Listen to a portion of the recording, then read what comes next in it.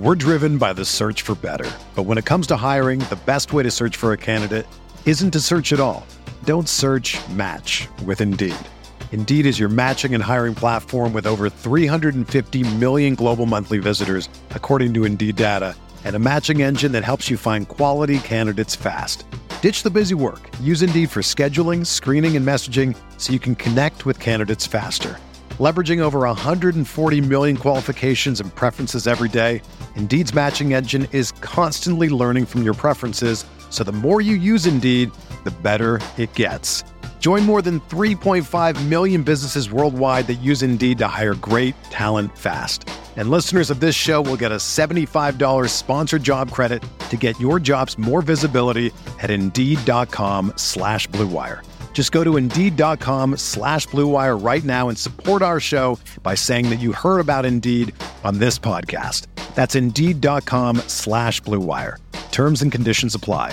Need to hire? You need Indeed. What's up, y'all? It's Drewski, and I've teamed up with Mountain Dew to produce a hilarious new basketball podcast called The Dew Zone with Drewski. Learn the backstories of your favorite ballers and celebrities like Jamal Murray. Did you have like a favorite team? Was it the Raptors at the time or no? Was the Raptors even started around that time? Come on, bro. I ain't that old, fam. You talking like I'm 50. Taylor Rooks, Asia Wilson, and many more. You won't want to miss this. Listen to The Dew Zone with Drewski on Apple Podcasts, Spotify, and wherever you listen to podcasts. Support for this podcast comes from U.S. Bank. When it's time for a new credit card, the best ones do way more than just buy stuff. And that's why U.S. Bank offers credit cards that make every day more rewarding. Earn cash back, score points when you shop, dine out, travel, or binge watch, or get a low intro APR. U.S. Bank credit cards were designed to fit your lifestyle. So make every day more rewarding and check out usbank.com/credit card.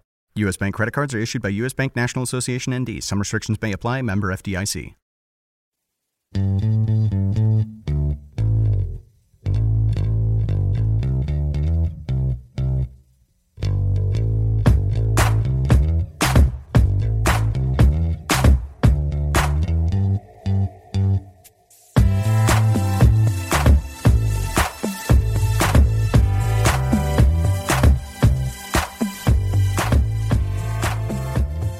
Welcome to the RotoWire Basketball Podcast, brought to you, as always, by DraftKings.com. DraftKings is the leader in daily fantasy sports. You can use the promo code ROTOHOOPS when you deposit for a free contest entry today. All right, it is Tuesday, October 27th, the year 2015. Nick Whalen here with DJ Trainer. DJ, this is the day we've been waiting for, and basketball fans have been waiting for pretty much since the end of the finals. And what's so great about the NBA is that the season seems to go on forever. So, we get the finals till mid to late June, and Eurobasket's going on, the draft is going on over the summer. There's really no downtime, and all of a sudden now the next season, the 2015-16 season, is upon us. 3 games tonight as the regular season gets underway. Many more games on Wednesday night. Pretty much every team is in action, but the big 2 tonight, Cavaliers at Bulls, Pelicans at Warriors, Pistons are also at the Hawks. So we'll preview each of those 3 games on today's podcast. We'll talk a little bit about some injured players, some players with longer-term injuries, guys that you maybe can look to stash on IR that could make an impact later in the season. And then we'll also get down to, with it being the start of the season, a couple of our bold predictions, some things we're excited to see this season. And it goes without saying that it seems like the NBA just gets better every year, right? Like the Western Conference was so much fun to watch last year, and it's even deeper now. Yeah, I woke up today, the sun was shining brighter, the coffee tasted better, the breakfast also tasted better. Nick, it's nice to see just a big fat smile on your face as you talk about it. Just cannot wipe it off your face. It's going to be awesome. Do I like watching the Pistons and the Hawks in general? Not really. Excited about the Pelicans and Warriors, of course. The Bulls and the Cavaliers is always a good showdown. I don't really care. You can throw any teams at me as long as it counts. I'm in. I'm ready. Yeah, there's something like, as much as I love the NBA, and I think you and I probably love it as much as anybody at RotoWire, I just can't get myself to care about the preseason. I'd struggled through watching even Milwaukee Bucks preseason games, but as soon as that gear switches to the regular season, it's just so much fun. And I was telling my girlfriend last night, I'm just stressed out more than anything because college football is going on, the NFL is going on, the World Series starts Tuesday night, and now you throw the NBA on top of that. I'm worried about how I'm going to be able to keep up with all these things. But obviously, the NBA is going to have to take precedent. Well, we'll all be here for you, Nick. We're gonna get you through this rough time in your life. That's exactly pretty much what she said. Was you're serious right now? You're trying to complain to me that you don't know how you're going to keep up with watching all these sports, and I mean that's life at RotoWire, I guess. Yeah, it's life. We're stressed out that there's too many things to watch on TV and be entertained by right now. But one thing, I want to talk about the preseason. I mean, let's be honest. NBA players don't even get up for the regular season sometimes, so the preseason is pretty much a joke. We can both agree after watching Summer League that it's a step above Summer League, but not really that much. Nobody takes it too seriously. It's a big step above Summer League, I think. Certain games, it's so hit or miss. Like that Bucks game that we were both at this past Tuesday, so a week from today, in Madison was shockingly really, really fun. Most teams played their pretty close to what we thought would be their real rotations. Obviously Milwaukee was up big in that one, and most of the starters didn't play in the fourth. But it's just such a game-to-game thing. Guys are resting. Guys like LeBron, the superstar players are kind of limiting their activity. But once it turns to the regular season, now things get a lot more fun. That's for sure. Chris Copeland jacking up threes in the corner. I hope that's not a real thing, but we'll find out. It sounds like it is going to be, but it's totally going to be. It's going to be a real thing. It should be. Okay. We have differing views on Chris Copeland. They need shooter. We're already 3 minutes in, and we're already arguing about the Milwaukee Bucks. This is pretty typical. Drinking game is not going to go well for people playing today. No. I hope you're not playing live. At least this is going to hit the airwaves around 3 p.m. So please don't start drinking games until the evening at least. But let's get in. Actually, first a reminder: the podcast is available on iTunes. The podcast is available on Stitcher. It's available on the RotoWire website, rotowire.com/podcast. All of our podcasts can be found there. You can download or stream. If you're listening or downloading on iTunes, please be sure to leave us a nice review. Really, I don't know. Are we offering anything in exchange for reviews? Are we able to do that? I don't know. Our undivided love? I'd be willing to put that up. I don't know. You seem stressed out. I don't know if you can throw your love into it right now. Yeah, that's just another thing to add to the fire. I don't know. Maybe later in the season, I think your undivided love for now, my divided love. Yep, that's fair. That's perfect. All right, so let's get into some injury discussion as, like we said, opening night gets underway in just a few hours as we record. Guys like Mike Dunleavy, Kyrie Irving, Iman Shumpert, Jabari Parker, Pekovic, the list goes on. Some pretty big-name guys that are out to start the season.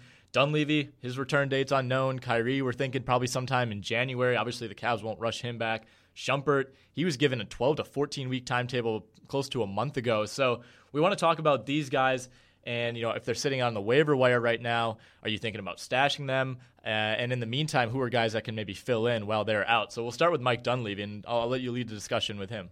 Yeah, so this came about. Zach Fronterhouse hit me up on Twitter, asked me who's the best IR stash guy right now. I responded with, and by the way, you can reach both me and Nick on Twitter. I just got a new Twitter after being hacked. If you listen if you listen to the Wednesday pod with me and Josh, you know too much about my Twitter life. You can find me now at Trainer DJ. You can find Nick, of course, at Waylon, but instead of the L, it's the number 1, which he regrets every single time we talk about it. I don't regret it. You should regret it. Here's the thing: you should regret it. It looks better stylized, I think, than it does said out loud. You're right. Yes. And that's definitely a mistake. I was like, I made this 3-4 years ago. I was like, this would be super clever. The 1 is like an L, and it's just been a nightmare every time I have to say it out loud, and especially when other people like you, I have to put you through saying it. But I appreciate the plug. Yeah, Waylon, except the L is spelled with the number 1. If you can't find them, then too bad. Too bad, exactly. So what I responded to Zach was, of course, Kyrie Irving and Tyreek Evans are the number 1 guys that I would go after for that IR spot. But I'm going to go ahead and assume that they were drafted in whatever draft you were in. It doesn't matter what size league. I hope that Evans and Kyrie Irving were drafted. Now, if you're talking about a prototypical guy that you're going to put on your IR spot, sorry about that, and just stash him away for a few months, and then you're hoping maybe in a head-to-head format where he can really come on late for you and help you out during the playoffs, I'm looking right at Tony Wroten. He's got a knee injury, doesn't look like he's going to come back until December, but he tends to get a lot of minutes for that Sixer team. He might slide right into that point guard slot, put guys like Isaiah Cannon to shame, move them all to the bench. put all the questions that me and Nick have talked about to bed there. Another guy, Brandon Jennings, and I want to get your take on this one, Nick. Obviously, Reggie Jackson is signed into that long-term deal. You got to think that he's their point guard of the next few years for sure. So Jennings comes back, and you wonder, is he going to fit in and just be a backup player? Or maybe could he be on the move? And once he is on the move, let's say he goes to a team like, I don't know, the Brooklyn Nets, where he gets a plethora of opportunities. If he's on your IR, you bring him out maybe, whenever he comes up, maybe in a month or two. Could be a gold mine there utilizing that IR slot. Not too many leagues have an IR slot, but if you have one, those are the guys I'm looking at for sure. I do like Brandon Jennings personally. Obviously, as a Buck to start his career, he provided a lot of excitement to high school Knicks life. But I mean, over the summer, Jennings basically said, I'm fine coming off the bench, which I think was a little bit surprising. He's kind of a domineering personality, a guy who you wouldn't necessarily think would be comfortable coming off the bench, but he says he's fine doing that. Obviously, Reggie Jackson played well after the trade. Didn't necessarily translate to much team success, but I think another year, some better personnel in Detroit, another year under Stan Van Gundy should help. So Reggie Jackson's going to be the point guard. There's no way that Brandon Jennings comes back and takes this job. I think that goes without saying. I think they can play together. Van Gundy and that organization have spoken really highly of Kentavious Caldwell-Pope. He hasn't really shown much of an ability to do anything other than shoot from the outside, and he really hasn't done it that great so far. So minutes will be available, I think, at shooting guard. Jody Meeks is kind of a carbon copy of Kentavious Caldwell-Pope, just a little bit older. They offer similar skill sets. I think Jennings can be an off-ball guy. He's a good catch-and-shoot player, a guy who always has been. Maybe has been asked to create his own shot a little bit more than play off the ball. But having two ball handlers out there, I think, can be really effective. And I think that's what we'll see most often. They're not going to start together or anything like that, but I also don't think it's going to be Jennings versus Jackson. I think it's going to be Jennings and Jackson together, rather than one trying to take the other's job. We've already said this a couple times, Nick, and that shooting guard, small forward, and power forward spots for the Pistons are just probably going to be in flux all season long, you would think. And we never even really touched on Jennings coming back, and so that's just one more manifestation of how those three middle spots for the Pistons could just be churning over throughout the whole season. For fantasy owners, of course, you hate to see that. Right, exactly. And it's a tough situation to navigate, especially early in the year. We don't really know when Brandon Jennings is going to be back. He's coming off of a very serious Achilles injury, maybe the most serious injury in basketball at this point with the way that technology surrounding ACL injuries has improved so much. But you just don't know what it's going to be at this point. So it's tough to risk anything on right now, but I think looking at the depth chart, he's clearly ahead of Steve Blake. Spencer Dinwiddie's a guy that Van Gundy's always spoken highly of, so maybe he gets into the mix early. It kind of depends how he plays, I guess, while Jennings is still out. But Jennings is fairly risky, but at the same time, I think the value will be there later in the year once he gets back to 100%. I thought it was interesting that you named him as a trade candidate. I think that's definitely a possibility. He's on an expiring deal. Very affordable, $8.3 million this season. Obviously, if you trade a midseason, I don't know how that prorates exactly. But he would kind of be viewed as a rental in many ways. Rajon Rondo is a rental right now. He's on a one-year deal. I think it's about $9 million. So rental is not a far-fetched idea for sure. No, not at all. It depends what the goal of the team is. Brooklyn obviously needs help at point guard. That was the team that you suggested. I think that's a good suggestion. But do they want to deal with having to work out a new deal with Jennings at the end of the year? Would they like somebody that already has a longer term deal?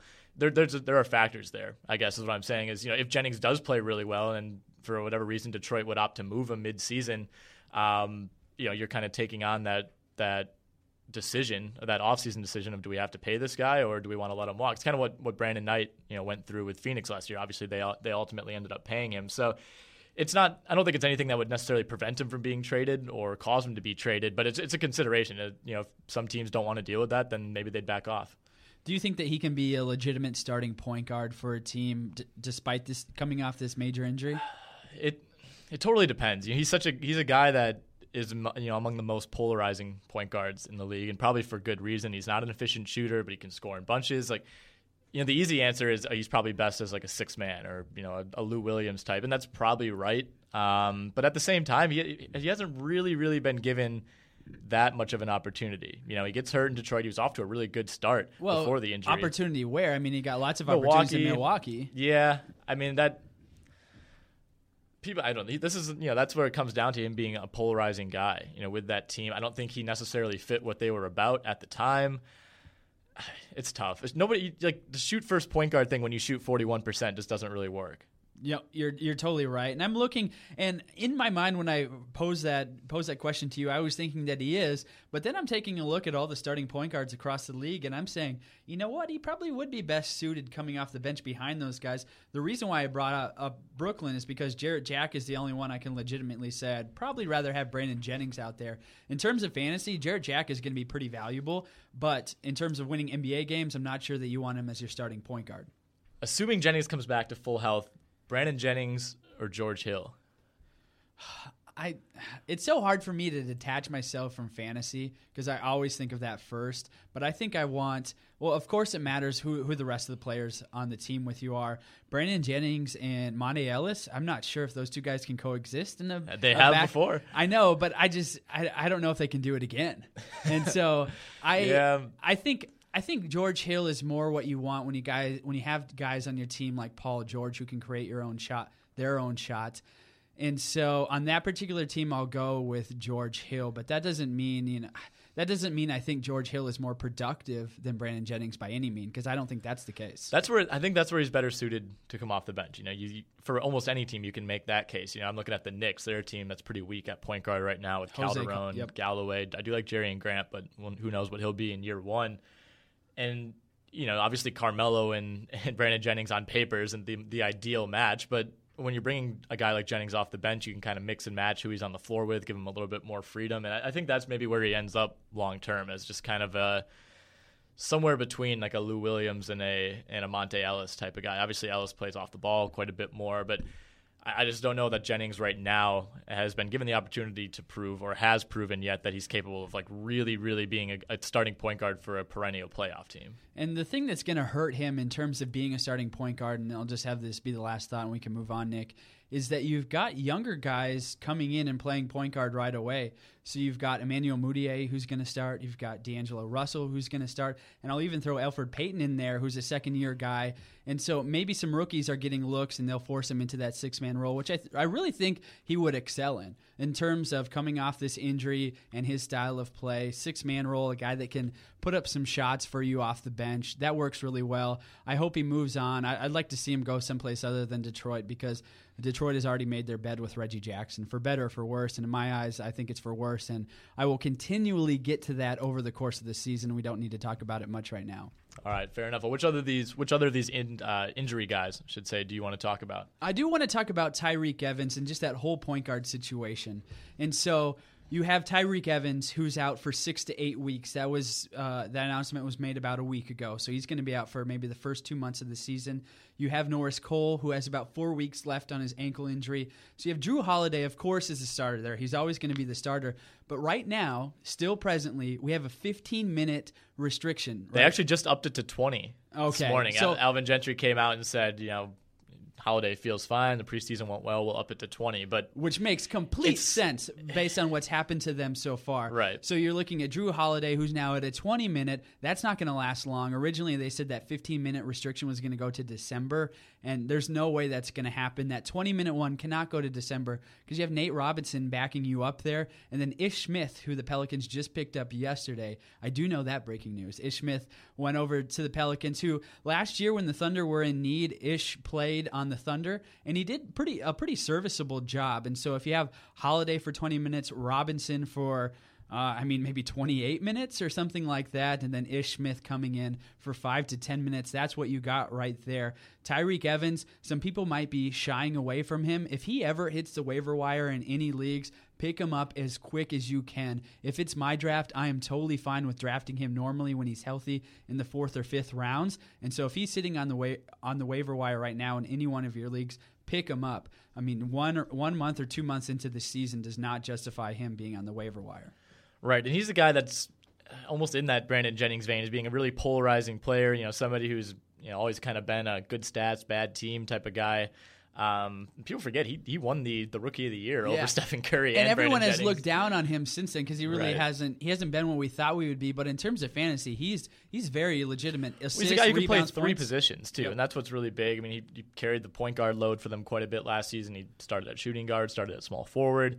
We know Eric Gordon is as much of an injury liability as just about anyone else on this roster, and that's saying quite a bit. So I think his versatility once he gets back does make him a very viable fantasy option. What do you think about Nikola Pekovic? And really, we can talk about this Minnesota front court as a whole. Pekovic obviously limited by that ankle injury for most of last year. They gave him that big extension, but I think it was prior to that. Was it last offseason or the offseason before? Something in the neighborhood of $50 million. I don't know the exact figure, but that last season doesn't go as planned. Ricky Rubio plays something like 23 games, and they end up with the number 1 pick. All of a sudden, they add Karl Anthony Towns. He's the best player available. Maybe wasn't the biggest need for them, but I don't think you could really argue for anyone else that was that high in the draft. And I think Towns, Okafor, Russell, Porzingis, like they're for as bad as Minnesota was last year, they're kind of set at a lot of positions. They have their point guard of the future, they have their shooting guard of the future. You throw Zach LaVine at either of those positions, and then obviously you have guys like Pekovic and Jeng, and is it Bielitsa? I think that's what we're going. That's with. what they were saying at the Kohl Center on Tuesday. That doesn't mean anything. Take that, yeah. You have Marcin Gortat went by Gortat right until one day he woke up and was like, "Hey, my name's Gortat." Sure, but I'm still going with Gortat. That doesn't affect me at all. Doesn't affect my personal decision. Pekovic had that 5-year, $60 million contract in August of 2013, so he's still got a few years left on that. This whole front court is muddled to me. If I could get rid of Kevin Garnett, if I could get rid of Pekovic, I would. And you've got guys like Gorgui Dieng, you've got Towns, Bielitsa come in there. A guy, Adrian Payne, I really like a lot, but he's just not going to see that many minutes. And so if you could find a way to dump Pekovic into a team that's just trying to rebuild, or they're trying to take on contracts to stack draft picks for the future, that's what I would do. I think he's just going to get in the way of what you have now. Nick, you put it perfectly in that they're kind of set at every position. I don't know why Tayshaun Prince is going to start at small forward, but that seems like it might happen. That Bucks game that we went to at the Kohl Center, he did start, and I think both teams were actually trying to, it was a legitimate dress rehearsal for the regular season. So he's a guy that he won't hurt you, but he's not really going to help you out in a lot of places. The problem is I'm not a big fan of Shabazz Muhammad. I know a lot of guys are. I think Ken and Shannon, who host on Fridays, are. I know James is, and I think you even are too, Nick. I just don't really like him that much, both in terms of fantasy and in terms of helping my basketball team win. The small forward spot is where I would be a little cautious unless you're going to move Wiggins down there.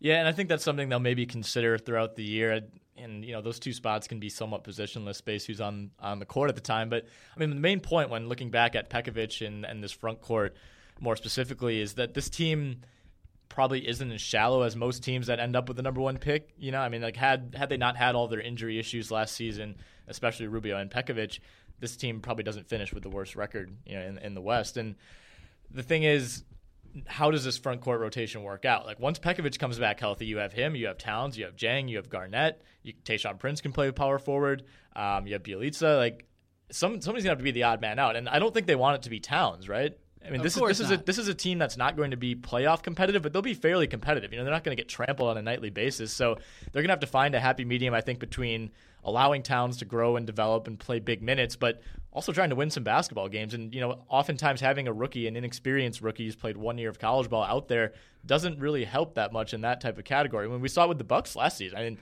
Jabari Parker didn't help them win games. He was exciting to watch, and it was fun to watch him from a developmental standpoint, but he was bad defensively. He wasn't super efficient offensively. Rookies don't often help teams win games. So I think Minnesota kind of has to decide at what point they want to maybe mortgage some wins to allow guys like Towns and younger guys like Jeng to get more playing time. Does that come at the expense of Pekovic is the big question, I think. I think it should, because let's be honest here. Even if we do, let's start Pekovic over Towns, and let's say that this team gets in as the 8 seed. So the Jazz falter, the Suns falter. This is best case scenario for Minnesota.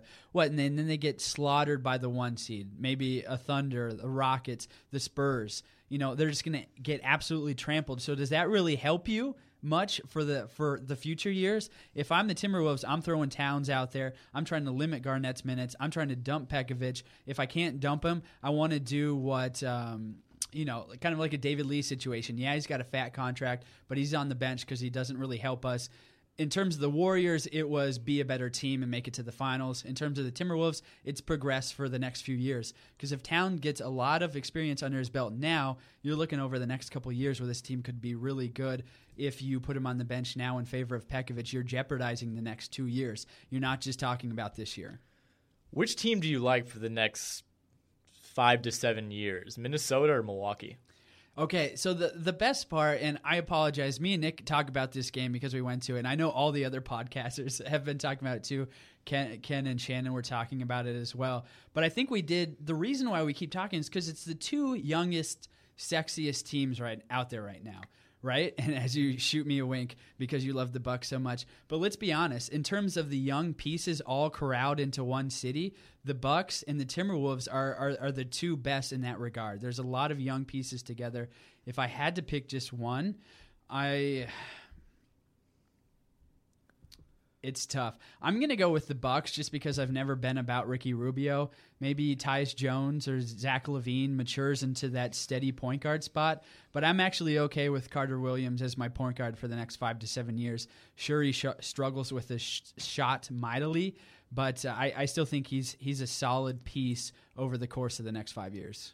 I should clarify. I don't really consider myself a Bucks fan, to be honest. I really don't. I really don't. No, I mean, I live nearest to the Bucks. I cover the Bucks, so that kind of I'm exposed to them the most. But I honestly don't root for the Bucks. I really don't. Well, covering teams in general, and you see a lot of reporters say this, it just beats the fandom out of it. Right, and that's exactly I think what happened. I've really never been a big Bucks fan. It was always just wherever Tracy McGrady was, and once he retired, I had to I'm kind of neutral at this point. And yeah, I just don't want. I mean, obviously we talk about the Bucks a lot because that's probably the team I know the most about. They're proximal, whatever. But I don't want anybody to think I'm a Bucks homer because I'm really not. If anything, I'd probably root more against the Bucks than anything else. But I think longer term, it's almost a wash at this point. But the reason I do like Minnesota is I think Andrew Wiggins is the best player on neither of these teams. I think he has probably the highest upside. You could make a case for Giannis, but I haven't really seen quite enough. If you're talking just pure hypothetical upside, sure, it's Giannis. But I think from concrete on-court play, Wiggins has the highest ceiling that's attainable. I think Towns is going to be really good in a couple years, probably not in year one, but a couple years down the road. I like Shabazz. I think Rubio's all right. I don't think you can necessarily win a championship with Ricky Rubio as your second or third best player. I think he can be a championship point guard if he's not asked to do more than what he's capable of doing. I like Zach LaVine long term. I think they have some pieces in play. And I think being in the Western Conference almost helps them because they're going to lose a lot of games this year. They're probably going to get another top 7 pick, maybe even top 5, top 3, to add another player to this core. So I think that's maybe what separates them because if Milwaukee meets expectations or even falls short of expectations, they're going to find themselves in the late lottery to mid-first round, whereas Minnesota, I think, is going to find themselves with a chance to grab another big asset for the future. That's a great way to look at it. And I think you're probably right in that regard, Nick. Although I will say that Chris Middleton is maturing into a player that maybe a lot of people didn't quite think he would be, a good all-around player. I will, totally agree with you about Andrew Wiggins. In terms of being impressed by the guys we watch, he just floated around the court. He seemed completely competent about everything he was doing. He didn't seem like his head was underwater. He seemed like maybe one of the smartest guys out there on the court, and you combine that with his just pure raw athleticism, I think you're completely right in saying that Wiggins is the more solid piece over Antetokounmpo because we get caught up too much in his ability to play basically all 5 positions. And, I mean, he's not going to play center too much, obviously. Well, it's like he can play all 5 positions adequately, but he's not great at all 5 positions. He's a jack of all trades. You'd almost rather him just be one of the best small forwards in the league rather than being so versatile. And you almost think that he's getting pulled in so many directions that he can't really focus on one thing. Exactly. I think that's a really good way to put it. You could probably make an argument that with the right coaching, with the right development, Antetokounmpo is maybe a more integral piece to a championship team. Kind of a better defender, maybe a more he offers you more in different ways. He's more versatile for certain rosters, but I think with what the Bucks want him to be and need him to be, I'm not sure that he fits that profile of a dominant first or second option on offense. He hasn't really shown the efficiency or the control, especially in one-on-one settings, to really make that case. So, I mean, we'll see. It's still early. He's going into year 3. Wiggins obviously going into year 2.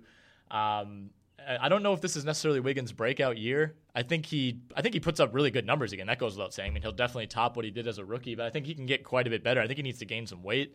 He can get a little bit better probably going to the rim. He's not a guy that I watched a ton last season. The Timberwolves just weren't that accessible as good as he was. But down the road, I mean, there's a lot to like about both these teams. That certainly goes without saying. Do you want to get into some predictions for the season, or do you want to talk any more about these injury guys? I think we're all good. Let me run quickly. Mike Dunleavy, unknown return date. I would get rid of him if you have him on your team. He's barely worthy of a spot on a roster to begin with, and so with an unknown return date, I'm not really looking at him. Kyrie Irving should already be on teams. Iman Shumpert is a utility guy in deeper leagues. Jabari Parker is an interesting one. Could he sit out a month? Is he just going to be out the first week of the season? Either way, he's still somewhat limited in terms of fantasy and what he does for the Bucks. Maybe in the next couple of years, he could be a top 30 fantasy player potentially because of his scoring, especially.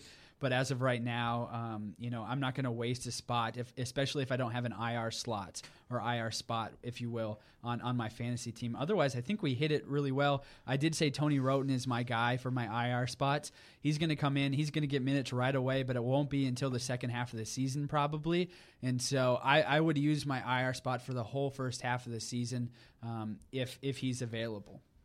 All right, so I asked you to come up with 4 things that you're really excited about this NBA season. Obviously, there are a ton to choose from. I haven't really looked at yours yet, to be honest, so I'm excited to see where you go with these. I came up with 4 myself, but we'll start with your first one. What is the thing that you're most excited about that you came up with?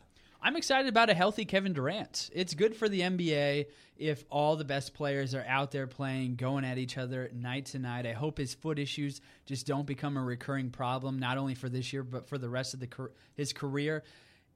Everyone's kind of, a darling Thunder fan. I myself am a Thunder fan. I won't even say that the fandom has been beat out of me quite yet like Nick and the Bucks. I do enjoy the Thunder, but I think we can all agree that Westbrook, Durant, and Ibaka really haven't had much of a shot at going for the title. One of those 3 or a couple at the same time have been hurt over the last few years when they're in the playoffs. And so it just would be really nice to see if this is a championship caliber team. You lose a coach, pick up a new one, and you got to think that if Durant gets along with Donovan and things are going well and every one of that core 3 that I mentioned stays healthy, could be really fun to watch, and what could be the last year that the Thunder are even really relevant, because Durant could leave this year. You could have Ibaka and Westbrook, I believe, leave next year as well. Quite easily in 2 years, the Thunder could be the worst team in basketball for a decade, and it wouldn't surprise me at all. Yeah, and this is a situation that's a 30 for 30 waiting to happen in a lot of ways. And I didn't have KD specifically on my list, but I had what happens with the Thunder short and long term. And I think this is probably the biggest storyline in the NBA. And this is a year with a ton of storylines. LaMarcus Aldridge switching places. The Cavs coming back healthy after what they were able to do in the second half in the playoffs. The Warriors keep it up? The Warriors have been they're like an ancillary topic. Like most years, a team as dominant as they were coming back, are they even the favorite for a lot of people? It doesn't seem like it, which is insane. I don't think they should be, because they're going to get absolutely beat up throughout the regular season. They're going to get everybody's best punch, and they're just not going to be able to withstand that. It's going to be too tough. You think so? They got everybody's best punch last season. Like, at what point were people not? I mean, I don't think people were taking them lightly by any means last year. They killed everybody. Yeah, that's true. I just think it's going to be a really long season for them in particular. And so we'll see if they can make it through unscathed. But if they do in the playoffs, they're going to be the most experienced team, obviously. Right. Yeah, and they didn't really lose anybody. They obviously voluntarily let David Lee go. That might be for the best of everyone involved. But I think going back to the Thunder, this is as make or break as it gets, really. I mean, everything's going to be hanging in the balance, really, with this season. The Kevin Durant, does he want out? Does he want to stay? That's only going to get louder as the season goes on. Every game, once it gets to the postseason, assuming they're healthy and they get in, is going to be make or break, and it's going to be kind of crazy to see how they handle that. I do think that they're probably the biggest challenger to Golden State when healthy, simply because Kevin Durant is that good. I think it's easy to forget how good he was 2 seasons ago when he was fully healthy. It's unbelievable. I mean, he's better than LeBron James right now, I think, when healthy. I don't know if there's certainly a debate, I guess, going around that, but he's right up there with Anthony Davis as the top 2, at least in my mind. It's just going to be a whirlwind season for them. Like, we're forgetting even that they have a new coach. Like, I feel like that's not even the biggest part of the storyline. Everybody's focusing so much on Durant's health that it's like, oh yeah, they're bringing in a new coach. Durant's only had one coach since that team moved to Oklahoma City, and Deion Waiters plays on this team. Enes Kanter is now starting a new contract with this team. Kyle Singler played big minutes. They don't really have a starting shooting guard. Like, there's so much that's going on with this team that they're by far the biggest storyline to me to keep an eye on. Yep, I totally agree. We'll get to the coaching situation with my bold prediction at the end here. But, Nick, you, of course, have 4 as well. The return of Paul George. Looks like he's starting at the power forward spot. Do you think that's going to continue throughout the course of the season? And is that why you think it's one of the most exciting things about this coming season? I think it's one of the most exciting things because pretty much for the same reason you have Durant. I guess obviously there's not as much going on with this Pacers team and not as much is on the line, but Paul George is a consensus top 10, arguably top 7 player when healthy. I think he's another guy it's really easy to forget just how good. I forgot right? about Same how here. good he was. I mean, he's something else when he's healthy, and you're adding Durant, arguably the biggest superstar in the league, back into this league. You're bringing back Paul George, 2 guys who missed so much of last season. I think it's going to be interesting to see how good this Pacers team can be. I mean, they barely missed the playoffs last year without him, and you're adding. I mean, if you think of him as highly as I do, I think he could really make a huge difference for this team. The Pacers are going to be an interesting test case for what happens when you have no depth in the front court. They don't want to play Paul George at power forward. It's not like, hey, we see you, but we think you're better as a power forward than you are as a shooting guard or a small forward. It's, we lost a bunch of guys. We have no one better. You need to play power forward. It's not a voluntary thing. And Paul George doesn't want to do it. Larry Bird says too bad. So that dynamic is there. That'll be interesting to keep an eye on. But I just love Paul George. I think that's basically the reason he's on here. I think he's a superstar player, and we missed him last season, and it'll be really fun to see what he does now that he's healthy. I completely agree. The fact that you could have Paul George come off the court and Jordan Hill just take his exact same place makes me laugh hysterical almost. Just what we're trying to do here in Indiana is so... I don't want to say sad, but it's just like sad. You just want to watch Paul George play small forward and let him do his thing, and you feel like his career is almost getting gypped a little bit that he's forced into this situation. I think a little bit, but I also don't think it's going to be that big of a deal. The league is going more positionless every year. It's going to be an issue defensively. That's where the problems are going to be. It's not going to be an issue offensively. I don't think he really is going to be asked to change his game. Like, just because you're playing power forward doesn't mean they're going to ask you to post up on the block every possession or anything like that. I mean, He's not going to have to change how he plays offensively, I don't think, at all. Well, let's say this. Let's say they're playing the Cavs, and LeBron James, of course, is that small forward. Paul George and LeBron James have guarded each other in the past, right? Yes. Some infamous hand slaps in the playoffs, which I loved, by the way. But do you have Paul George move over to the small forward and guard LeBron James? But then your mismatch, if you have Ian Mahimi or Jordan Hill or Miles Turner on the court. Well, that's the problem. I mean, that's exactly what I'm saying defensively. That's where the problems are going to come is, do you want him guarding Kevin Love? Do you want him guarding guys like LaMarcus Aldridge sometimes? Probably not. That's where the issues are going to be. I don't know. And, you can make the argument that it forces the other team to adjust. If they're playing Memphis and he's matched up with Zach Randolph, that's a mismatch for both of them, Right. So it's going to force some other teams to make adjustments, and I think maybe that's part of the reason that Vogel and Larry Bird are comfortable going forth with this. But I think it's going to end up hurting them defensively more than anything else. That's for sure. I mean, the fact that you have it listed here is one of the things that we're interested to watch. We're going to know right away. That's the thing. We're going to know with a month into the season how this thing is shaking out. I hope it's not a disaster. I hope it creates for a lot of entertaining games. You're right, and I think Frank Vogel's a really good coach, and I think they'll do everything they can to make George as comfortable at that spot on both ends. Your number 2 most exciting thing you're looking forward to this season, the Kobe Bryant soap opera. Give it to me, baby. I cannot wait. I hope he yells at Mitch Kupchak again. Love seeing that that phone camera footage from the practice facilities. Is Kobe Bryant going to facilitate D'Angelo Russell? We've all seen the commercials on ESPN. He's giving him a hug and they're taking pictures. Welcome back, Kobe. Have you seen it yet? Oh, I have. I've also seen stories that say D'Angelo Russell might not even start tomorrow night. So of course, we'll see. I mean, Byron Scott has named 4 of his starters, and Russell isn't one of them as of now. He said, you would think that he will be, but Scott said he's not going to decide until tomorrow. So I think they've been pretty disappointed with D'Angelo Russell. I think that goes without saying. He's had a horrible preseason. I think many believed he was just going to be locked in as the starter, and that's why there was all this talk of moving Kobe Bryant to small forward. But I think he played bad enough that they're a little bit worried.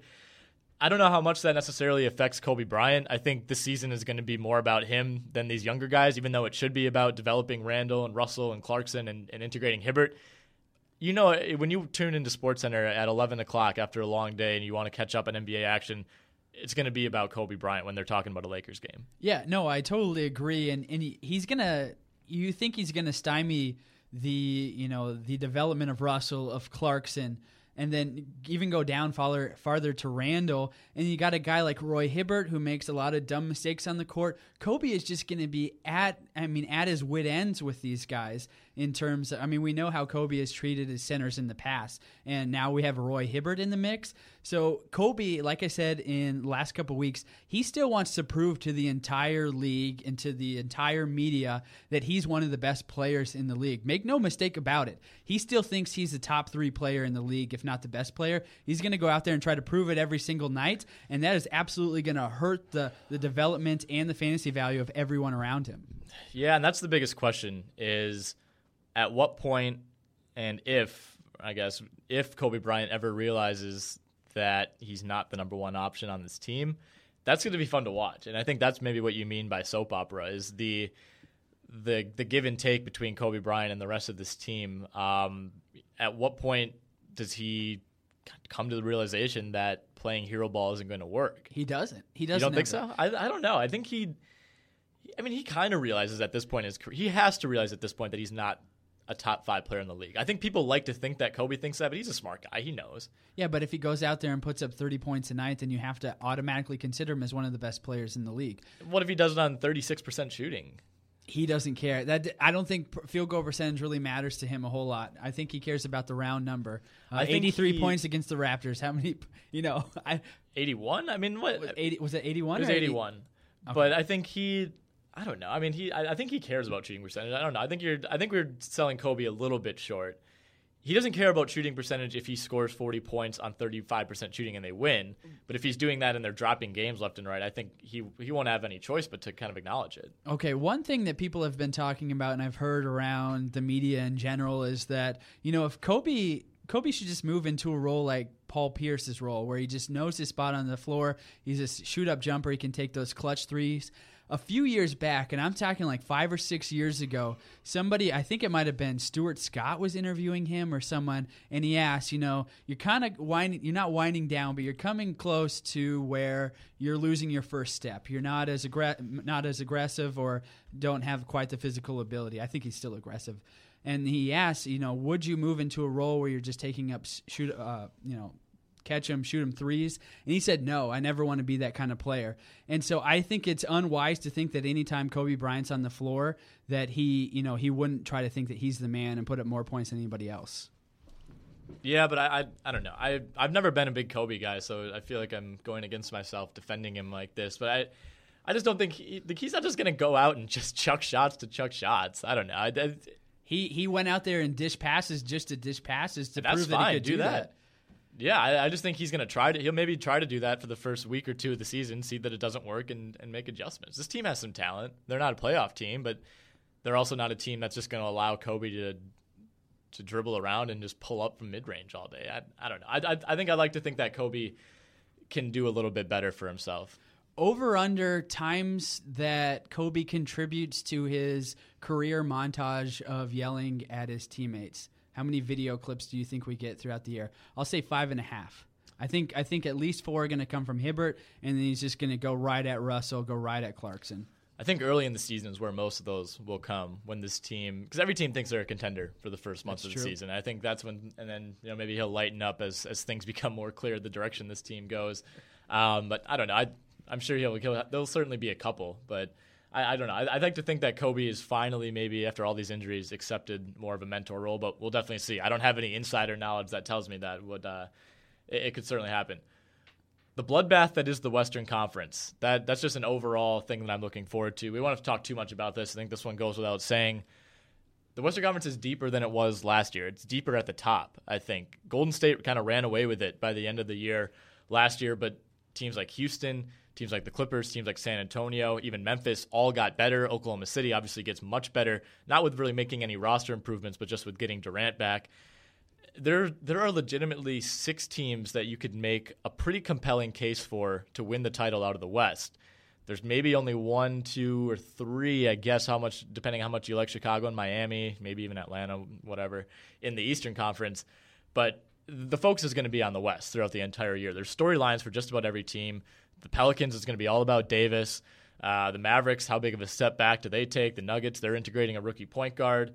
Golden State, how do they follow up a 67-win season? Houston got so much deeper. The Clippers maybe added more depth than anybody, but how do you integrate guys like Josh Smith and Lance Stevenson, ball-dominant type of guys off the bench? Every single team in the West is really, really intriguing, and I just think that watching that conference on a night-to-night basis is going to be a treat. Yeah, I don't really have much to add to that because we've been talking about this for the last few years, and it holds true every single year. It's been a little bit disappointing in the playoffs, I would say. We thought it would be more of a bloodbath, but in terms of the regular season, should be fun. Let's throw in New Orleans. Let's throw in Utah. Let's throw in Phoenix into that mix as Dallas seems to slip down below those guys. Should be really fun. A lot of young talent trying to butt up against those 6 teams that you mentioned. All right, we'll go to your final thing that you were excited about this season. Oh, wait, you have 2 more, excuse me. Number 3 for you, figuring out how good the Atlanta Hawks will be without DeMarre Carroll. First, I'll ask you, was last season a fluke? I don't think it was a fluke at all. They're a really good regular season team that really wasn't that good in the playoffs. It's as simple as that. You can have both things, right? And they kind of hit their stride at the beginning of the season and tapered off at the end. If you can pick and choose what you want to catch fire and make the playoffs, even if it's by the skin of your teeth. If you're hot at the end, that's ideal. They did the exact opposite of that, for better or for worse. But everyone likes to say, you take Carroll out of this, how many games realistically are they going to lose? How many did he win them last year? What's the consensus? Anywhere from 5 to 10 is about? I think that seems high. He got a lot more credit than maybe not he deserved, but that I expected. It seemed like by midseason, all of a sudden everybody was on the DeMarre Carroll train, and is he the best player on this team type of stuff. And I think he was really, really good in his role and what they asked him to do as like the 5th option on offense, and I think there's a lot of guys that can fill that role. That's not really an indictment against DeMarre Carroll by any means. I just think his contributions were maybe a little bit overrated. I'm very interested to see how he translates to Toronto. I thought that was a really interesting pickup by then, and we'll see how that works out. But I think Atlanta will be fine. They definitely don't get to 60 wins. I don't know if they even get to 55 this year, but I think they remain a top 5 team for sure in the East. Yeah, I think that's fair, but I'm just really curious to see exactly how that's going to shake out. It's everyone's favorite, or it's one of the most talked about topics is, was it a fluke? Was it all in Carroll? Are they going to really slide? I don't see them getting better, like you said, Nick. That's not going to happen. You've got Kent Bazemore, you've got Thabo Sefolosha into that role. Both of those guys don't do the same things in terms of fantasy. Carroll was a guy that could get you a 1 in every single category: 3-pointer, steals, blocks. Bazemore and Sefolosha simply aren't like that. Bazemore is probably more valuable, especially if he's seeing more minutes than Sefolosha. But on the whole, I'm just excited to see. I don't even want to try to make a judgment how many wins Carroll is worth. I want to watch it play out, and it should be pretty obvious halfway through the season. If this team really struggles, it wouldn't surprise me that much, even though they have 4 major contributors coming back. What would surprise you more, if this team is hovering a little bit above 500 at the All-Star break, or if this team does similar to where they were at the All-Star break last year? It would surprise me if they did just as well last year. That'd be more surprising? It would be more surprising if they did similar to last year. And so I'm kind of pegging them as a team that finishes maybe like a few games above 500. They get into the playoffs just fine. 5, 6 seed, maybe 4, 5, 6 seed. They still can be threatening, but I think they're going to slide. And even if you had Carroll on this team, I think they would have slide. It was just everything clicked, and every luck that could have went their way. Even if you had Carroll, they're going to slide maybe 5 games, take Carroll out, maybe add at least 3 or 4 more games on top of that. Yeah, I think that sounds fair. There's a pretty big downgrade at shooting guard from DeMarre Carroll to Thabo Sefolosha. I don't think enough people really realize that. That starting 5 played so many minutes together, and that top 6, if you had Schroeder in there, really played a ton of minutes together. The Schroeder thing is weird now too, because he had comment last week that he basically said, "Yeah, I want to be the starter here, and if not, I'm going to look elsewhere." It wasn't a trade demand. I think maybe that was the initial reaction for a lot of people. But it's an odd dynamic. Basically, I think you want competition within your team. That's for sure. Pushing each other, but does that? Jeff Teague is going to start for this team all season. I think maybe those two end up starting together at some point. Who knows? I think Schroeder's a little bit undersized for that to work out long term, but I guess we'll see. That's just kind of adds a new dynamic to all this. Schroeder, I think, is one of definitely their most important young piece, and he basically told them, "I don't want to be here long term if I'm not going to be a starter." So that's kind of hanging over their head. The expectations that they face now after last season is hanging over their head. It just seems like it's impossible to replicate what happened last season. I just don't think it's going to happen. I think in that scenario, if you had Schroeder start, you move Korver to the small forward, which would move Bazemore or Cephalosha to the bench. Teague would start. And then, there's not a lot of great... They're not that deep either. They're not that deep at all. They are one Thiago or two Splitter. pieces away from being a real competitor. I love the Splitter edition. That's huge. Yeah, I like that as well. You got Mike Scott, who's done solidly coming off the bench. Obviously, he's not a great player, but in 5 to 10 minutes, maybe 15 minutes, he's okay there. And it's worth noting that he could be suspended at some point, depending on what happens with that drug case. I guess he looks to be in the clear for now. I'm not sure. I guess it's being dragged out much longer than I thought. But at some point, he might be gone. Yep, that'll come to light eventually. Tim Hardaway, maybe he can step into an interesting role there. You really just don't think so. Justin Holiday, they're not deep at all. No. And so Teague and Schroeder really have to have a lot of those minutes. Shelvin Mack is a guy, I've already said it before. You laugh. Talk about a guy who's really undersized, Shelvin Mack. Not like width-wise. Not width. He's got some girth to him. He's a thick gentleman. I don't like what I see in Atlanta. They pretty much did the exact, they had the same cast of characters for the most part besides Carroll. So we'll see. I'm excited to watch. And when I say I'm excited to watch, it's because I really don't know what's going to happen. And so I'll be genuinely happy to find out. Yeah, I think that goes without saying. I'm certainly not rooting against the Hawks by saying I think they were overrated last season, but I'm just as interested as anyone else to see how that turns out. My final aspect of the season that I'm really excited about is just the overall young international talent that's in this league right now. You have Giannis. He's obviously entering his third year already, still very young. Kristaps Porzingis is going to start for New York. We'll get a good look at him on Wednesday night. Mirotic for the Bulls, he's back. Hezonja, the list goes on. Gobert, if you want to throw him in there. You can pick out somebody from almost every team. Houston, what's his name? Donatas Matajunas? No, well, there's another one, but not him. Not Caboclo, but what is his name? Oh, Papa Nicolau or something? No. What is his name? This is totally slipping my mind right now. Tall, power forward, bouncy. Clint Capella. Clint Capella. There's just so many guys like that. It seems like every team is now. I think I just read today there's like 101 foreign players in the league right now. It just seems like every team has one of those high upside. 101? Yeah. Is that possible? Yeah. I don't think there's only 15 guys on each team. Times 30? Yeah, it's totally possible. Okay. Think about how many alone the Spurs have. That's true. Tim Duncan counts. Boris Diaw, Ginobili, Patty Mills. That's 4 right off the top of our head there. Okay. It's totally plausible. We might have to put some we can count them up. We can do a count the international players podcast if we have to. But I just think it's interesting. I don't know. So I think for a while there was kind of a lull in international talent. There was kind of a generational gap. Guys like Bargnani didn't pan out. Gallinari never quite panned out as well. And the old guard of Dirk, and I guess you can throw Duncan in there, Ginobili, Parker, those type of guys. Now there's just so much young talent that even if all these guys don't end up panning out, some of them have to. Yeah, it's going to be fun. I think in other sports we're seeing that, baseball especially. Baseball is played around the world, so it's basketball now. You're going to start seeing that. Dante Exum is another guy you didn't mention. He'll be back in a couple years. Right. Good young talent, and so it is exciting. It's exciting because they probably have a different take on the game of basketball and how it should be played. We see it really work out with teams like the Spurs. It'll be interesting. Hezonja is a guy I'm really interested in watching. Kristaps for sure. Mirotic sounds like he's going to start at power forward over Joakim Noah. Should be fun. I think it should be fun for sure. All right, so your final thing that you're most looking forward to this season.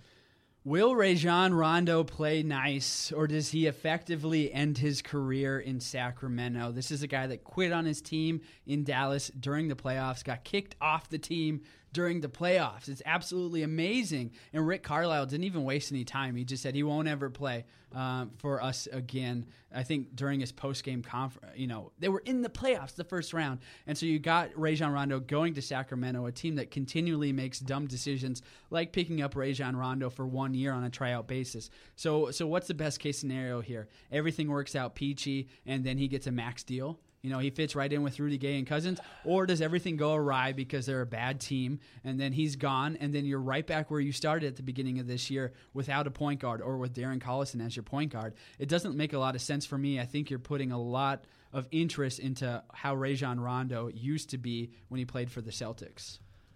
I think it's no surprise which team ended up picking him up. This is maybe the only team that really was that significantly interested in him. I thought it was a really odd move for Sacramento to pass on Emmanuel Mudiay in the draft. I thought that was a perfect fit there. That was kind of the clear projection all along. They go with Cauley Stein, a guy I'm not super high on. That's a very Kings move. Couldn't you totally see Cauley Stein just out of the league in 3 years? Yep, totally. I'd almost be surprised if that wasn't the case. And I really like him as a college player. He's super exciting to watch. I just don't. I hate any rookie going to Sacramento because it's a wasteland for guys like that. DeMarcus Cousins is good enough that he was able to survive, but Ben McLemore, who knows what he's going to be? Nick Stauskas already gone. We just see it year after year after year. Jason Thompson isn't he the all-time leader in games played for that franchise? Yep, I believe he said it last year. It's an absolute joke, and it's such a Kings move to bring in Rondo, but that said, it's going to be super interesting because I really, really like DeMarcus Cousins. I think he's a consensus top 10 player in the league, and I really, really, really hope they can get something around him just to people know how good he is. But I don't know. Is it going to work with Rondo? This is either going to go pretty well or really, really bad. There's really not going to be an in-between, I don't think. Yeah, I think that's fair to say. I hope Rondo just elects not to shoot at all. He just never shoots and passes it off to Gay and Cousins. I know that's not feasible because he needs to become a threat for his passing ability to work. So guys need to come to him. He needs to be a legitimate shooting threat for him to pull in guys so he can kick it out to other ones. So we'll see. I don't know at all. It could just be an absolute crap show out there in Sacramento, and it has been for quite some time back until maybe the Mike Bibby days, Chris Webber days. Otherwise, Since then, we've just been throwing guys out there to end their careers. All right, so I also asked you to make one bold prediction for the season. We'll get to mine in a second, but we'll start with yours. Your prediction is? Either Billy Donovan, Alvin Gentry, or Fred Hoiberg will win Coach of the Year. And so Gentry, I believe, has head coaching experience in the past, correct? Phoenix. But he's still, in Phoenix, but he's still coming into a new situation down there in New Orleans. Billy Donovan teetered on coming to the NBA, and this is finally going to be his first time with the Thunder. Fred Hoiberg coming from Iowa State over to the Bulls, where everything's pretty solid in terms of personnel there. Same way with the Thunder. They're coming into situations where if the team performs well, we're talking about title contenders.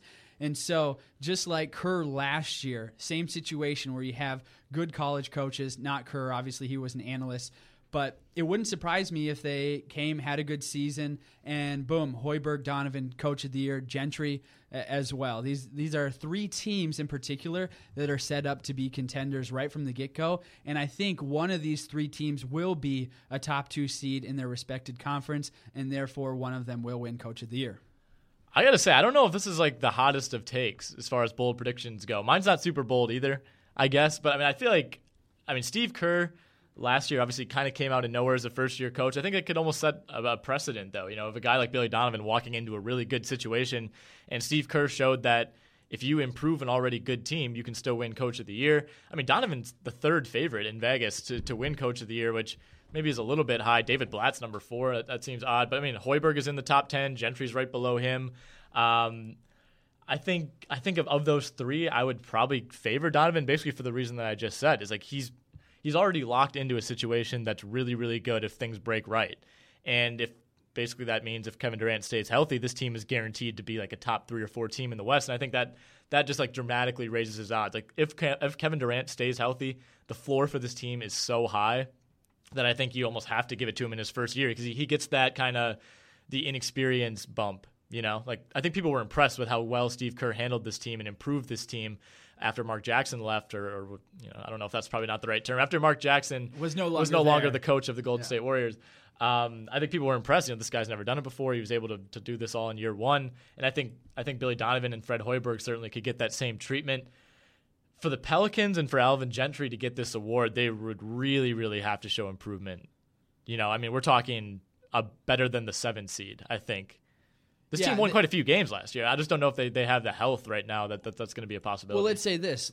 This is why I threw Alvin Gentry into this conversation. Is let's say that they sneak ahead of a couple of teams like the Rockets. They sneak ahead of the Spurs, maybe the Thunder. I mean, just pick like 3 of those 6 teams we talk about. Let's say they sneak into the 4 or 3 seed somehow. I don't know how they do it, but they do it. In that case, I think you got to say that Gentry would be a Coach of the Year candidate. No bones about it. We're talking about these 6 teams in the West that are so locked in. We don't know which of them could be the best. If the Pelicans jump into that same mix, got to give it to Gentry. I think he'd be a top 3 finisher for sure. I think he would, but I also think that in that scenario, Anthony Davis would be playing out of his mind, and I almost think people would be, would just say, "Oh, well, Davis is the one who's responsible." Yeah. So I mean, obviously a hypothetical. That's going to be one of the more interesting races, though. It's really hard to do it twice. And, like, for Steve Kerr to win it again, they need to win, like, 71 games, if people are going to be impressed enough to give him a Coach of the Year nod. And even with his health issues, who knows when he'll really be back. I think if they win the same amount of games, but one of these 3 scenarios that I presented in front of you happens, I just don't think Kerr wins just because of it's the opposite of recency bias, I guess. We want to move on and proclaim the next greatest coach. I mean, otherwise, you could just kind of say that Greg Popovich should win it every single year. Yeah, and it's the same case you can make for LeBron to win the MVP every year. At some point, you're competing against yourself, and I think Kerr is already there after only 1 year. Looking at the odds here, if you're a betting man, DJ, some of these odds I do like. You can get Scott Skiles at 150-1 to win Coach of the Year. I don't love Scott Skiles necessarily as a coach, but I think this roster is so talented that it's not crazy to think Orlando could make a big leap this year. They could make a big leap, but nobody's going to be watching them. Sure, but I think what you're ultimately looking for a lot of times when analyzing Coach of the Year candidates is the teams that make the big jump, right? It's not necessarily the teams that finish the best. It's if your team won 25 games last year and all of a sudden they win 40 games the next year, you have a legitimate chance to get that award, whether that even gets you into the playoffs or not. I mean, did Hornacek win it 2 years ago when the Suns ended up missing the playoffs? He should have. I think Popovich won it. I think Hornacek did an amazing job. He came out of the elusive Utah Jazz coaching tree behind Ty Corbin. Somehow TC. He snuck away from TC, yeah. And, he did an amazing job. Kind of faltered last year. Look for them to come back and contend. But was it Greg Popovich last year? I honestly didn't look it up. I'm pretty sure it was. I believe I recall Hornacek finishing second, and obviously there's a little bit of controversy there just because, like we said, Pop's one of those guys that's kind of competing against himself. Pop did win, by the way. Pop did win. All right. Byron Scott, 200-1. So if you're really feeling saucy, there's one for you. My bold prediction for the season is the Cleveland Cavaliers do not win the Eastern Conference. And by that, I don't mean that they don't make the finals. I mean that they're not the number 1 seed. So maybe I phrased that incorrectly. I don't think they get the number 1 seed in the East. And I'm going to parlay that with another prediction. LeBron finishes outside the top 3 in MVP voting for the first time since 2007-08, which is crazy. So, I can get down with that, but let's clarify here. If we're going to make that prediction or if you're going to make it, we got to throw up some candidates to jump. So who's going to finish first in the East, and then who are going to be those top 3 that edge out LeBron? Well, I think the Bucks are the obvious. Drink. No, I think Chicago. I really like this is a make or break year in a lot of ways. Not from a long term perspective, I guess, but I think what I mean is it could go either pretty well or pretty badly. Similar to the Kings. I think people seem to assume that as solid as this team has been with their core of Noah, Gibson, Rose, Butler, that they can kind of weather a coaching change without much difference. And I mean, this is a pretty drastic change going from a guy like Tibbs to anyone really, and especially a guy with no NBA coaching experience and Fred Hoiberg. I think this team will end up being fine, so maybe I'm a little bit more bullish on them than a lot of people. And a guy in Fred Hoiberg that did pretty well at Iowa State, but it's not like he was winning national championships like Billy Donovan was. He wasn't. Yeah, well, and Iowa State isn't really Florida. I mean, it's a Big 12 program. It's on a national scale. He did very well at revamping that program, and he got a lot of interesting players in the door and managing egos. I'll add that as well. And so I look at managing egos as maybe one of the most important things. I think that's something that Steve Kerr did really well. Right, managing egos is one, but I forget who made this argument. I think it was some national guy on the radio. It might have been Dan Le Batard last week.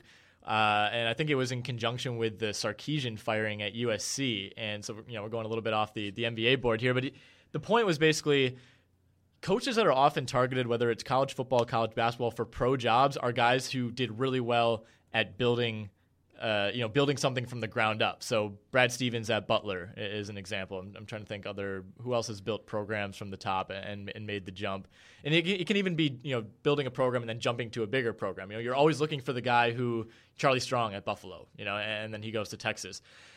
You're looking for guys who have been able to build something at a smaller program, but not really necessarily sustain it. You get them before they built this thing in 3, 4, 5 years. You don't really know how they are long term. You're always looking for, if you're hiring someone for an NBA job, why do you want someone who's building something from the ground up? That's not what the NBA is. You want somebody who's sustainable, somebody who can manage egos.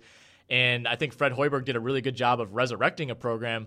We haven't necessarily seen a large enough sample size of sustaining it. And, it's the college level. It's a completely different ballgame. That's why I like the Billy Donovan hire. I think they won their 2 national titles in, 05, 06, 07, something like that. And, they still stayed where they needed to be in the SEC. He was a long-term guy, a long-term success guy. Hoiberg had short-term success. He turned things around in a short time at Iowa State, but the experience factor is being underrated, I think. And this might be a little bit of a bumpier transition. I went back and forth with Dan Schaefer, Milwaukee Magazine, a guy who has a lot of great Milwaukee Bucks drink insight. We talked about the Chicago front court a little bit, the Chicago backcourt a little bit this morning. And he's like, how much do you trust Derrick Rose? Because look at the depth chart behind Derrick Rose and behind Jimmy Butler. Tony Snell, a guy who can spot up, shoot, defend, and that's about it. Mike Dunleavy, who knows when he'll be back. He's old. Kirk Heinrich is going to be 35 in January. E'Twaun Moore is E'Twaun Moore. Aaron Brooks is Aaron Brooks. If anything happens to Derrick Rose, that backcourt is in serious trouble. Even if nothing happens to Derrick Rose and he plays like he did last season, is that even going to be enough? Right. I don't know. I'm just staying so far away from Derrick Rose that you're completely right. Aaron Brooks got in there in terms of fantasy potential. He did some things that made me use him in daily formats last year when Rose was out. In terms of winning basketball games, no thank you. And so there's a pretty sharp distinction, and I hope people realize out there, between contributing to your NBA team's success versus being a viable fantasy candidate. Right, and going back to my original prediction, you asked which team beats Cleveland in the for that number 1 seed in the Eastern Conference. Miami, baby, come on. Miami could do it. Chicago, like I said, I think could do it. Some people have Washington doing it, and that would certainly be surprising. But I think saying Washington could win the East this year is like saying Atlanta could win the East last year. Yep, right? Exactly. Or Toronto. Even. Atlanta was the 7th seed 2 years ago. And we're just talking about being a good regular season team, and sometimes all that means is just staying healthy. If all your 5 guys stay healthy, then you can string together a really solid season. Atlanta went from 38-44 in 2013-14 to 60 wins the next season. It can happen. So, if you were to give me Cavs or the field, I would take the field all day long. I would take the field to win the East. I'll take the Cavs to get to the NBA Finals. No question about that. I have no doubt that's going to happen as long as there's not a catastrophic injury to LeBron. The fact is they could still suffer catastrophic injuries to Kyrie and Love and maybe still make it again. You could argue that they almost cruised to the finals without those two. They were on the ropes against Chicago until LeBron hit that game winner in the corner that really might have saved their season. I think that was kind of an underrated storyline, and then they obviously blow through Atlanta in the Eastern Conference Finals. So barring something bad happening to LeBron, I don't have any issue with that. But I just think this team is going to be in such playoff mode that they're banged up to begin the year. I think some team is going to end up beating them out for that 1 seed, just as Indiana did when LeBron was in Miami. Those Miami teams were absolute juggernauts when they got to the playoffs, but some of those guys played on cruise control through the regular season. They don't care if they get the number 1 seed overall. And you don't need to. You don't need to. It doesn't matter. As long as they're a top 4 seed and they can get home court. They don't even need that. No, they don't. They could finish 7 through 8, and they could still. They didn't have home court against Atlanta, and it wasn't a problem. Yeah, they could go 6 through 8, and they could still make the playoffs as long as LeBron is healthy and he's engaged. I'm all down for taking the Cavs over the field in the playoffs. So you got to give me 3 MVPs that are going to finish ahead of. I think this is easy. I could see Well, I'll ask you another question in a second, but I think Davis, Durant, and Harden are almost locks, and that leaves out our defending MVP Steph Curry. Guys like Blake Griffin. If Blake Griffin played like he did in the playoffs over an entire season, which is a lot to ask, obviously, he finishes ahead of LeBron easily and maybe even he's right in that conversation with Curry and Harden. He was averaging 6 assists a game in the playoffs to go with his normal points and rebounds production, which is ridiculous.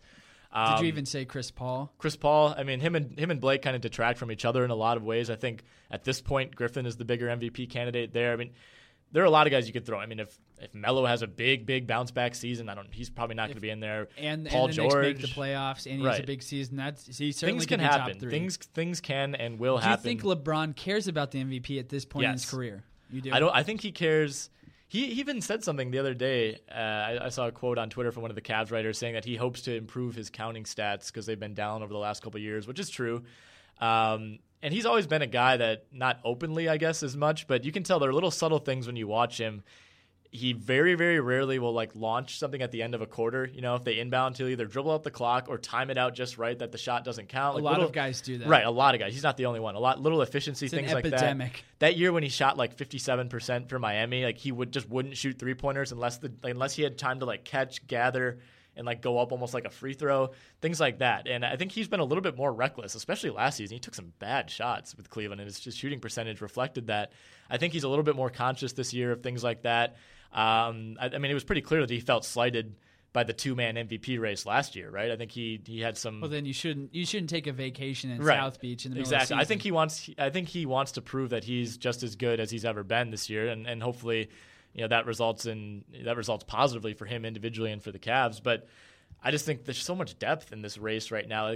What is going to have to happen? This is the question I wanted to ask you. What has to happen for Cleveland as a team and for LeBron individually to beat out a guy like Durant or Davis, assuming that they have vintage seasons that probably will happen if they're healthy? Well, if the Pelicans don't make the playoffs, I think you have to throw out Davis, and so Davis could be incredible. He could improve, but the kind of knock on the MVP race is if you don't make the playoffs, you really shouldn't be there because you're not facilitating your team. So that's how Davis will get knocked out. And then you said Durant.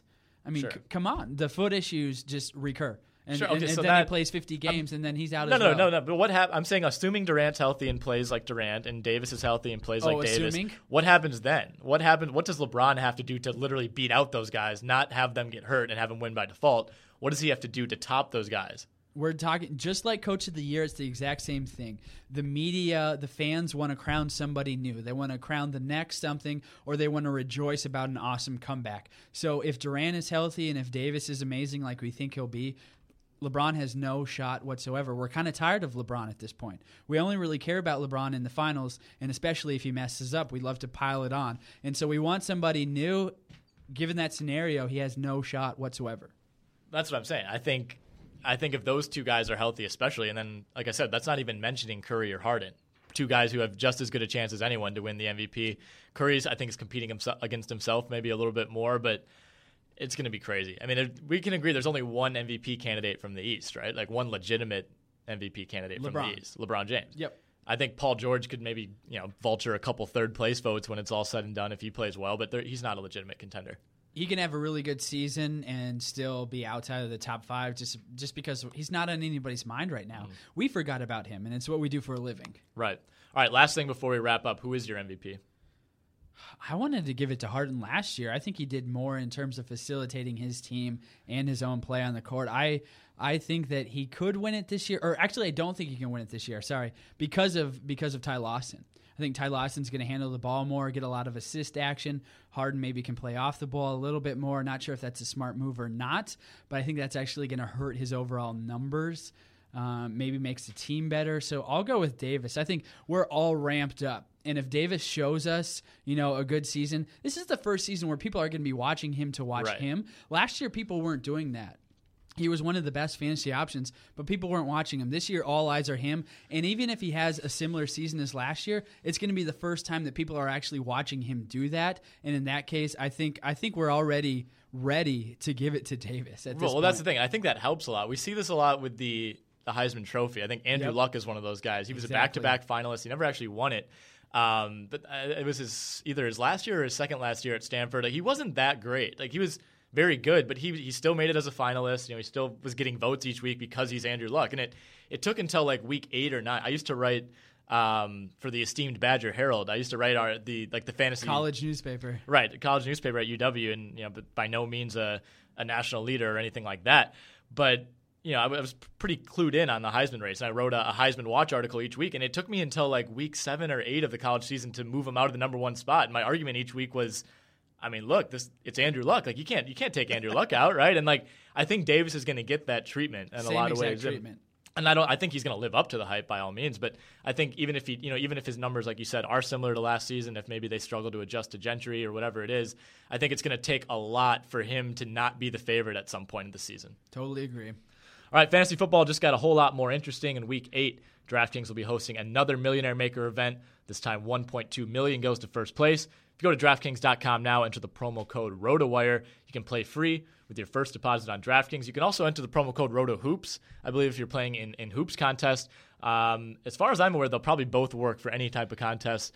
As far as the promo codes go, those will allow you, again, to play free with your first deposit on DraftKings.com. Again, those promo codes are ROTOWIRE and ROTOHOOPS for free entry now with your first deposit on DraftKings.com. DraftKings, this is not fantasy as usual. This is DraftKings. Welcome to the big time. I've been eating that competition up. I love playing it. I'm living out those commercials. I live week to week, Sunday, just trying to win that $1.2 million. Love it. You're living out the DraftKings commercials. Every man's dream. Hey, my dream is just to kiss you goodbye, Nick, with my $1.2 million, sail off, early retirement as a 23-year-old. Can't wait. I only got a few more weeks left to do it, but it's going to happen.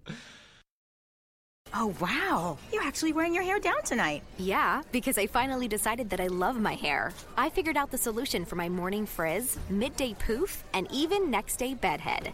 It's Frizz E Secret Weapon Touch-Up Cream by John Frieda. Well, you and your hair look flawless. Flawless and touchable. Feel. Oh. See?